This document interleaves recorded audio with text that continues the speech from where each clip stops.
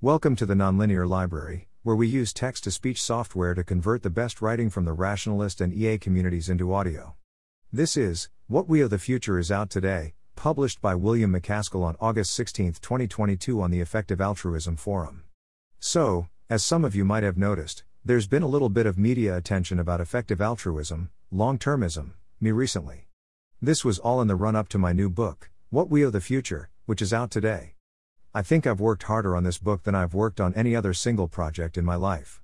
I personally spent something like 3.5 times as much work on it as doing Good Better, and I got enormous help from my team, who contributed more work in total than I did. At different times, that team included, in alphabetical order, Frankie Anderson Wood, Leopold Aschenbrenner, Stephen Clare, Max Daniel, Aaron Evgen, John Halstead, Laura Pomerius, Luisa Rodriguez, and Aaron Vallander. Many more people helped immensely, such as João Fabiano with fact-checking and the bibliography, Taylor Jones with graphic design, AJ Jacobs with storytelling, Joe Carlsmith with strategy and style, and Finn Morehouse and Ketan Ramakrishnan with writing around launch. I also benefited from the in-depth advice of dozens of academic consultants and advisors, and dozens more expert reviewers.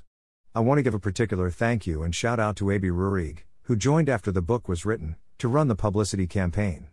I'm immensely grateful to everyone who contributed. The book would have been a total turd without them.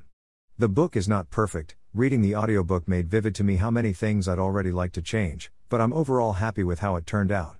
The primary aim is to introduce the idea of long-termism to a broader audience, but I think there are hopefully some things that'll be of interest to engaged EAs, too. There are deep dives on moral contingency, value lock-in, civilization collapse and recovery, stagnation, population ethics and the value of the future. It also tries to bring a historical perspective to bear on these issues more often than is usual in the standard discussions. The book is about long-termism, in its weak form, the idea that we should be doing much more to protect the interests of future generations. That protecting the interests of future generations should be a key moral priority of our time. Some of you have worried, very reasonably, that we should simplify messages to holy shit, X risk.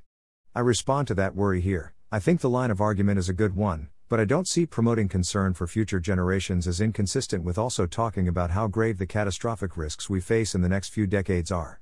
In the comments, please AMA, questions don't just have to be about the book, can be about EA, philosophy, fire raves, or whatever you like. At worst, I'll choose to not reply. Things are pretty busy at the moment, but I'll carve out a couple of hours next week to respond to as many questions as I can. If you want to buy the book, here's the link I recommend. I'm using different links in different media because bookseller diversity helps with bestseller lists. If you'd like to help with the launch, please also consider leaving an honest review on Amazon or Goodreads. Thanks for listening. To help us out with the Nonlinear Library or to learn more, please visit nonlinear.org.